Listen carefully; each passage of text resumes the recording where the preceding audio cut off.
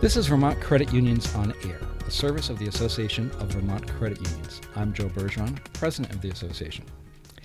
Dealing with the occasional unplanned expense that negatively impacts your monthly revenue flow is something most of us deal with from time to time. The unexpected car repair, a refrigerator that stops working, a washing machine springs a leak, it's all fairly common. And unfortunately, the fact is that 63% of us don't have enough savings to cover even a $500 unplanned expense like those. And that's not even a very big amount in today's world for some of the unexpected expenses that come up. So today, we're talking about ways to help all of us set aside a few dollars regularly for everything from unexpected car repair to much bigger long-term goals.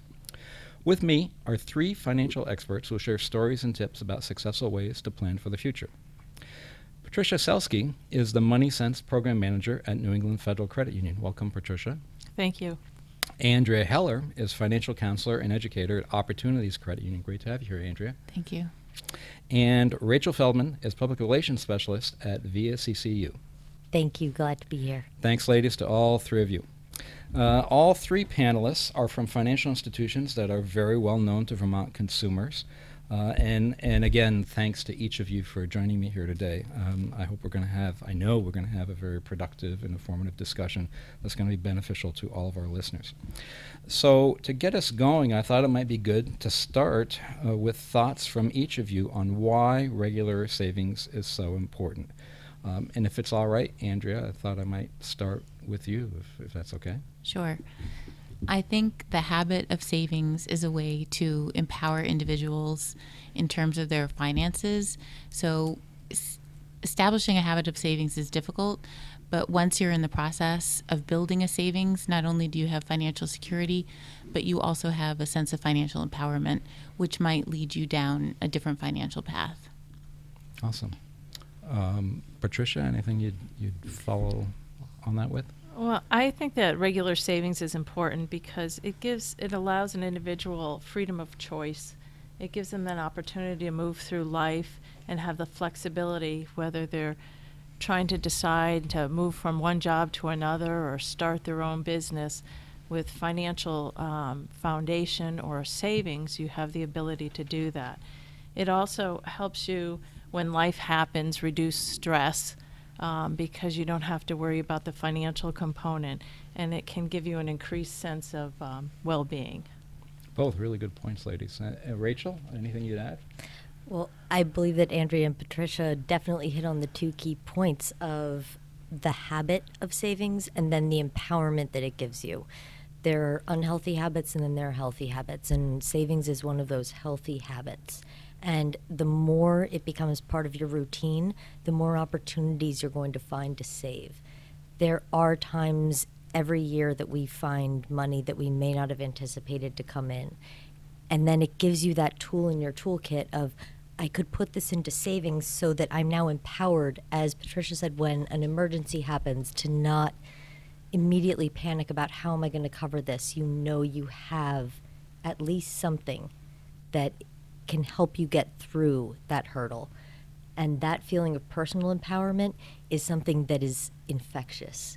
You pass it on to those that you love, you pass it on to those that you know, and then it's a habit that everybody can get on board with. Awesome. All really good points, ladies. I thought it'd be beneficial for us to have some, for the people listening, for us to have some general conversation, because you all have so much knowledge to share with everyone. But another good way to prompt that probably is to share some stories, because you and the folks that you work with in your individual institutions all deal with this, on a daily basis. And you see all kinds of examples of people coming in who have savings challenges or are trying to, correct some deficit that they've encountered or whatnot. So, I don't know, and any one of you can go first. I don't want to, draw straws or something, but any one of you got something you want to start with for us? Sure. One of the stories that comes to mind, primarily to me first, was about a retired couple, and they both had to battle cancer. And between their medical expenses and just dealing with the diagnosis, they built up about $30,000 in debt. And that was credit cards and medical bills all pulled together.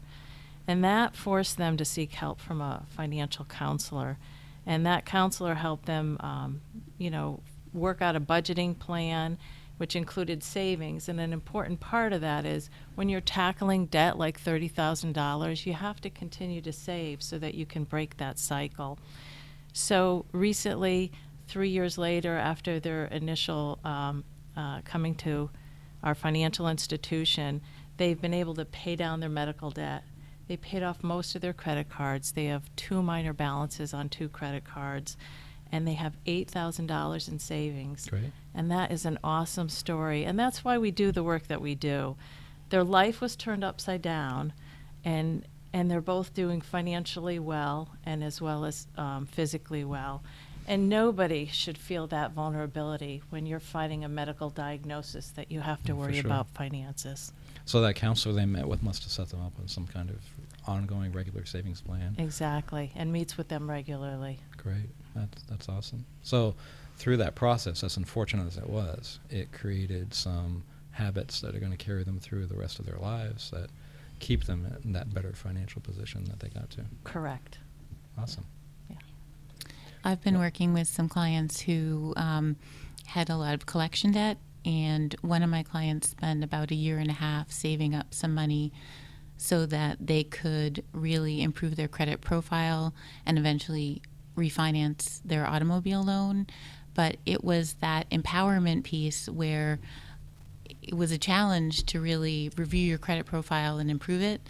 And this person was able to successfully continue on that path and have savings to address the collection debt. Now this person is in a completely different credit profile. And so this will enable this person to make other choices, perhaps home ownership, or travel down a different financial path than he would have been able to previously. And both of your stories remind me that having difficulties or challenges because you've accumulated credit card debt, whether it be for medical purposes or just overspending for any particular reason, or whatever other reason. It's not income specific. It's not limited to one financial demographic or another. It's all ranges of financial income, right? Absolutely. Yes, I agree, absolutely. And in order to prepare for that, there are some simple things that you can do in your everyday life. One of the stories that I have to share is that someone thought that they didn't have any money that they could possibly save. And we had a conversation about what they spend money on just on a weekly basis. And they were buying coffee every morning. And in addition to coffee, they'd usually pick up something for breakfast. I suggested, do you like iced coffee or do you like hot coffee? They like iced coffee. You can get a cold brew coffee pot that will just sit in your fridge, and that costs $20, and then you have coffee for the whole week. They have now started a savings account. They're now seeing positive balances in there, and they are finding that their checking is able to cover the expenses that they thought they were living so close to the line. But one of those small changes can really make a big difference. Look at a small investment that's going to give you the same thing that you want to have on your daily basis. I mean, people wake up, they want their coffee. That's a totally understandable thing. And you make that small change, you make it yourself. You aren't incentivized to buy something else while you're there. You save that money, and all of a sudden your finances can come into a more realistic perspective. So is it common from your 3 experiences that when you're sitting down with someone or people that you work with, or addressing the kinds of issues that all 3 of you were just talking about, and someone's having that initial discussion about I want to improve my credit score, I want to pay down some debt, I want to save for whatever, and so on and so forth, but if it involves, and most of the time it does, involves curbing expenditures by one way or another, that the first thing, and maybe it's human nature, that their mind goes to is, what's the big thing that I can cut out, that I can do without, that's going to fix it, or maybe not overnight, but quick, instead of the smaller things that you were talking about. Is that fairly common, you find, or is that a rarity? I think that's hard for people because I think part of it is attitude. It's not necessarily cutting anything out. It's really important to take small steps. We were just talking with somebody, and we talked about the lunch scenario. You know, bring your lunch versus eating out. And they had a family, and they had lots of busy mornings and busy nights, and I just don't have time to pack lunch every day. And I'm like, you don't have to do it every day. Start with once or twice a week, and then put that money somewhere where you can watch it grow. And then that's going to incent you to say, to propel that and get the family involved, to realize that money that you're saving may go towards a family outing or something that everybody can buy into. So I think that the thing that people try or think they have to do is take a big bite out of something in their life, when really it's a small habit and it's just the activity of getting started. I think that gradual piece is really important so people don't feel overwhelmed.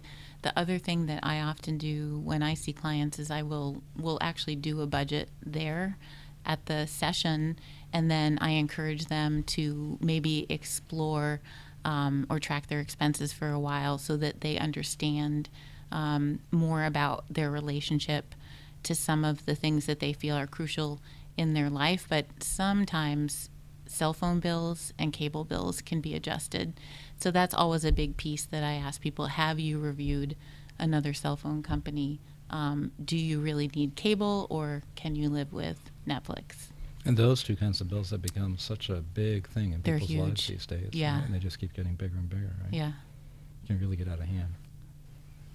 Absolutely. And for varying generations, now that so many things are working electronically as opposed to via broadcast, the way that I think all of us grew up using, there are numerous accounts and subscriptions that we will take on, and we may have them and they're just automatically taken out of our accounts, and we don't necessarily keep track of those. So making a monthly budget with different pockets, the monthly budget that has, these are the expenses that I know I have every month, either rent or mortgage, your car payment, the things that are a set amount every month. Then the things that you need every month, food, gas, things like that. That's the second tier. Then the third is the fun tier, if you'll call it, which is the entertainment. But it is also something that we really do enjoy having in our lives. It is something that we do. But make sure that you know exactly what you are subscribing to, because they're just going to keep taking that money out of your account. Magazine subscriptions, don't forget those, because they're just going to make it as difficult as possible for you to unsubscribe from that magazine, but they're going to keep charging you every year. So break your monthly budget down. First of all, make one, and then break it down into those tiers and find the areas where you could save even $1, because that $1 is going to earn interest. It's going to encourage you to save more dollars, and then those will grow, and they'll be there for you. I know the magazine subscription seems like a small thing, but I used to get a fair number of magazines, but not anymore. I can't even think of one that I get anymore, because every time I get the solicitations in the mail, I've been stung enough times with trying to figure out how do I stop this subscription, and having it be difficult to figure it out. And maybe it's simple, and I just am not aware of it. But it's not the content that I think about first. It's how do I stop this if I want to a year down the road or something. Absolutely. And it can be difficult to break up with those sources that you've been used to getting information from. But the internet has changed the landscape. Sure. And print media is relying on all of us a lot more to buy into it. But that does not mean that you should feel like you have to be a benefactor unless you're in a position to do so. And in that case, kudos to you. And if Definitely. not, no shame in it. You know, I remember the day when, and maybe it's because of my age, it's probably an age thing. You folks are all way younger than me, so maybe this is after your growing up years. But I remember the day when financial institutions like all of yours were promoting, Christmas clubs and vacation clubs and so on and so forth. And I don't seem to hear about those sort of savings vehicles too much anymore. And, I know we can all do that individually, but that takes self-motivation and whatnot. And so are those very common amongst you folks anymore? Do you see people, asking about those kinds of vehicles? We still offer that. We have some products that, especially I think the holidays are can be a big barrier for folks. I know I've seen clients in the past who have skipped a mortgage or apartment payment simply to provide a Christmas for their children.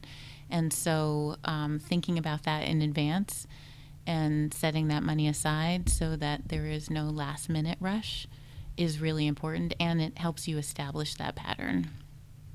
And you bring up a good point. Another category I would put on my plan would be those things that you might not incur monthly, but you do during the year so that you anticipate them, whether it be the holidays or gifts or that you're taking your pet to the veterinarian or something like that. You still have to put money aside for those types of expenses. At the very beginning, I mentioned as an example about emergency expenses, right? And that 60 some odd % of Americans can't cope with a $500 unplanned expense, or not without tapping a credit card or line of credit or something like that.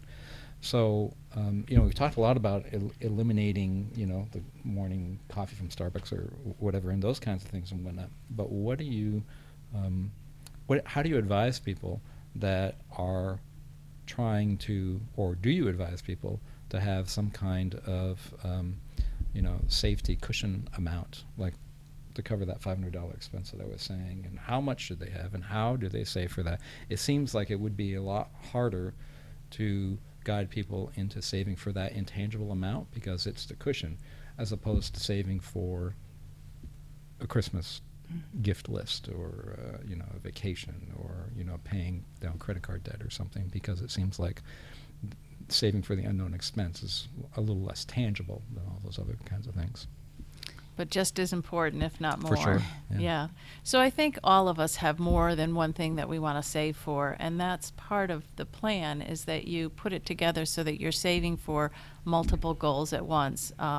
We certainly encourage people to save for retirement as soon as possible, but you also need to have a little bit of emergency fund, as well as if you're saving for a vacation or a car or a down payment, whatever it is that you need. So I think it's important that you put a plan together and you don't just focus on one thing, but you have a broad brush with your financial plan. And you can talk about saving for the short term and the long term, so that to distinguish between those unexpected expenses that might come up and then other goals like providing a holiday for your family. I think that's really important to distinguish, and it helps people think about having funds set aside for an emergency. And one of the best ways probably to think about that in terms of your savings plan is to think about the last time you had an emergency, the last time you had to make those difficult decisions where you had to draw on a line of credit, where you had to put it on your credit card, and think about that and think about if this happens again, because it will. It will. We all have the unexpected emergencies. How do I want to feel going into that? Do I want the added stress, or do I want to start making a plan for it now? Because again, even if it doesn't cover the full amount, even a few dollars will still help. It's a few dollars that you don't have to take out of your monthly rotation of expenses. Good point about thinking that you want to feel better next time you deal with this situation than you did the last time around. Yeah. So you've all contributed, thrown out a lot of little suggestions for, savings plans and eliminating expenses and, saving a little bit at a time and so on and so forth. Are there any specific, savings tips or savings tools that you recommend to people that you deal with every day that are kind of like the regular tried and true kinds of bits of recommendation that you give people? There's a couple of financial authors that I really like, and I feel like when a client is exploring or reading about finance, that's the best way for them to discover, like, how can I save? What's going to be the best method for me? Because some people prefer apps, like a phone app, and some people prefer paper and pencil. Sure. And it doesn't matter. But I really like Kristen Wong, who wrote Get Money. She's also a YouTuber. She goes under the Wild Wong, and she has a blog. She writes a lot about personal finance and her own relationship to her experience with personal finance. I also really love Liz Pulliam Weston. She is a financial writer, but she writes for the lay person, and so she's written Your Credit Score and Deal with Your Debt, which might be out of publication, but really understanding how these pieces all fit together, I think empowers people to make different choices. Cool. And I think the big one, you can automate your savings, and you could have a couple of different accounts, and you could have $5 go here and $2 go there, and it will build. And the key is you don't have it to spend, so it's taken away from you and put into savings. So you make that savings your priority, and I think that's really an important key for this. And another thing I'd really like to bring home is, when you are working with debt and you're overwhelmed, you still need to save. It's not so that you can break the cycle instead of keeping the debt cycle going. So savings really is important. There's a famous person who said, don't save what's left after spending, but spend what's left after saving. And I think that's really an attitude and something to embrace. Good point.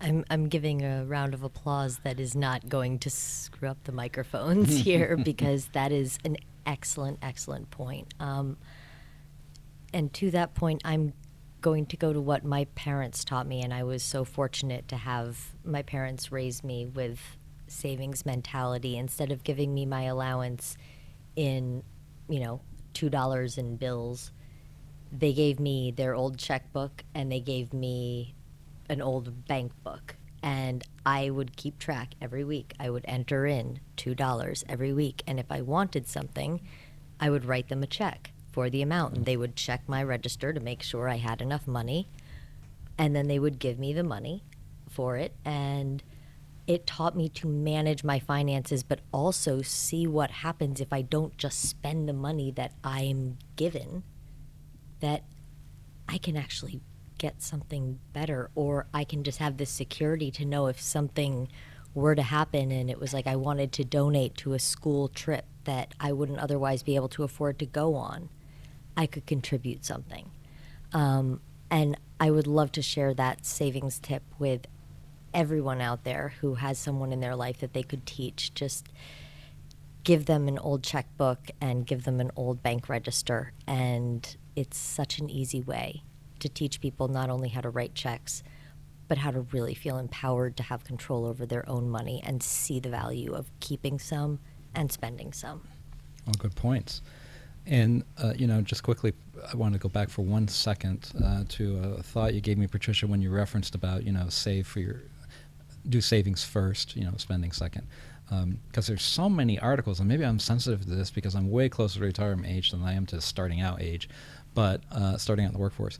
But, there's so many articles that I've seen about retirees who or almost retirees who get into financial predicaments because they're supporting their children before they're saving for their own needs, whatever it may be, whether it's the emergency fund or medical care or whatever else. It's I guess in some families it's just ingrained in us that you've got to take care of other people and all of that and be generous with your resources and everything. But here we're saying, well, you have to be a little selfish at the same time and take care of yourself first. Right. I think you make a good point, because a lot of us learn our habits or our financial behavior, if you will, from our families. And then if we don't learn it from our families, we reach out and get guidance from professionals. But one thing that we all have in common is it doesn't matter how much we make. We all, at any income level, we can struggle with managing our money. Definitely. And I think the rules come down to pretty much, simple, basic rules. It's not the money that has the that's the issue. It's really working with the behaviors and the attitudes. And the selfish aspect of saving, or what we were talking about, the perceived selfish aspect of saving, the analogy I like to use is when you're in a plane and the pilot or whoever says, put your oxygen mask on yes, good first point. Yeah. before you put your oxygen mask on your kids or your partner or whatever. And that's the piece that's how I sort of explain savings to people sometimes. Good point. Mm-hmm. You'll never be able to help other people if you aren't in a position to help them to begin Exactly. with. Yeah. Awesome. So we've covered a lot of ground. I hope it's helpful to some people. Throughout all of this, you've talked about, a lot of different guidance and advice and whatnot. But are there any particular resources? And I know you mentioned some already about the YouTube person and Yeah, or the Kristen people Wong. both Mhm. wrote books. Yeah. Mhm. That are good resources. But are there other resources out there, ladies, that you direct people to consider, whether it's watching, reading, or seeking counsel someplace? Anything in particular? Well, there's a lot of financial institutions in the area, local, that For offer seminars and workshops free of charge, as well as online resources. And then you always have financial counselors at your dispense if you need some guidance on an individual level. Yeah, really don't be afraid to ask for help. Don't be afraid to go into your financial institution and say, I need to talk to somebody and get some advice. Financial institutions are here to help you. They're here to make sure that you're able to make the most of your finances and also feel secure. None of us benefit from anybody feeling afraid or scared. It's to everyone's benefit if we feel on solid ground. And I just want to agree with you completely, Patricia, on that point, that there are so many online resources that financial institutions offer that just provide helpful advice. And it doesn't even have to be going in and talking to somebody. It could be a blog, or it could be some online tools. The America Saves and Vermont Saves websites will be a really good resource to find these tools and even some templates that you can use to start building your own budgets. And I think it's important to know when you go in to talk to a financial counselor, that kind is a little bit overwhelming because you're afraid of whatever you bring with you. But I think it really just is an open discussion and talking about what kinds of goals and it can be anything you want it to be, what kinds of goals and aspirations you have, and just helping you think of it as a support system for you to live the life you're meant to be. Right. And I would also say that establishing a pattern or a habit of savings, it's a very personal and individual journey, and you have to give yourself some time. You might fail along the way, but failure is part of your ultimate success. Right. And, you, all three of you mentioned a financial counselor at your institutions or any financial institution that somebody has a relationship or plans to have a relationship with. And, it strikes me, and I guess you've kind of said this already, that, talking to a financial counselor should not be taken as a negative. It's a positive. It doesn't matter what financial situation that you're in. You should feel free to use that resource because it's available to you. Great. And it's a no judgment zone. You are not going to go in there and get a hard time for what you've done in the past. You're going to go in and get help, get feedback, and get advice on how you can move forward, again, to live the life that we all deserve to live. And you don't have to wait till you have a problem to see a counselor. You can see a counselor because I'm interested in buying a house in 3 years and I want to get my credit in the best shape possible. So it can be preventative as well, or just a learning experience as you start out in the world. Right.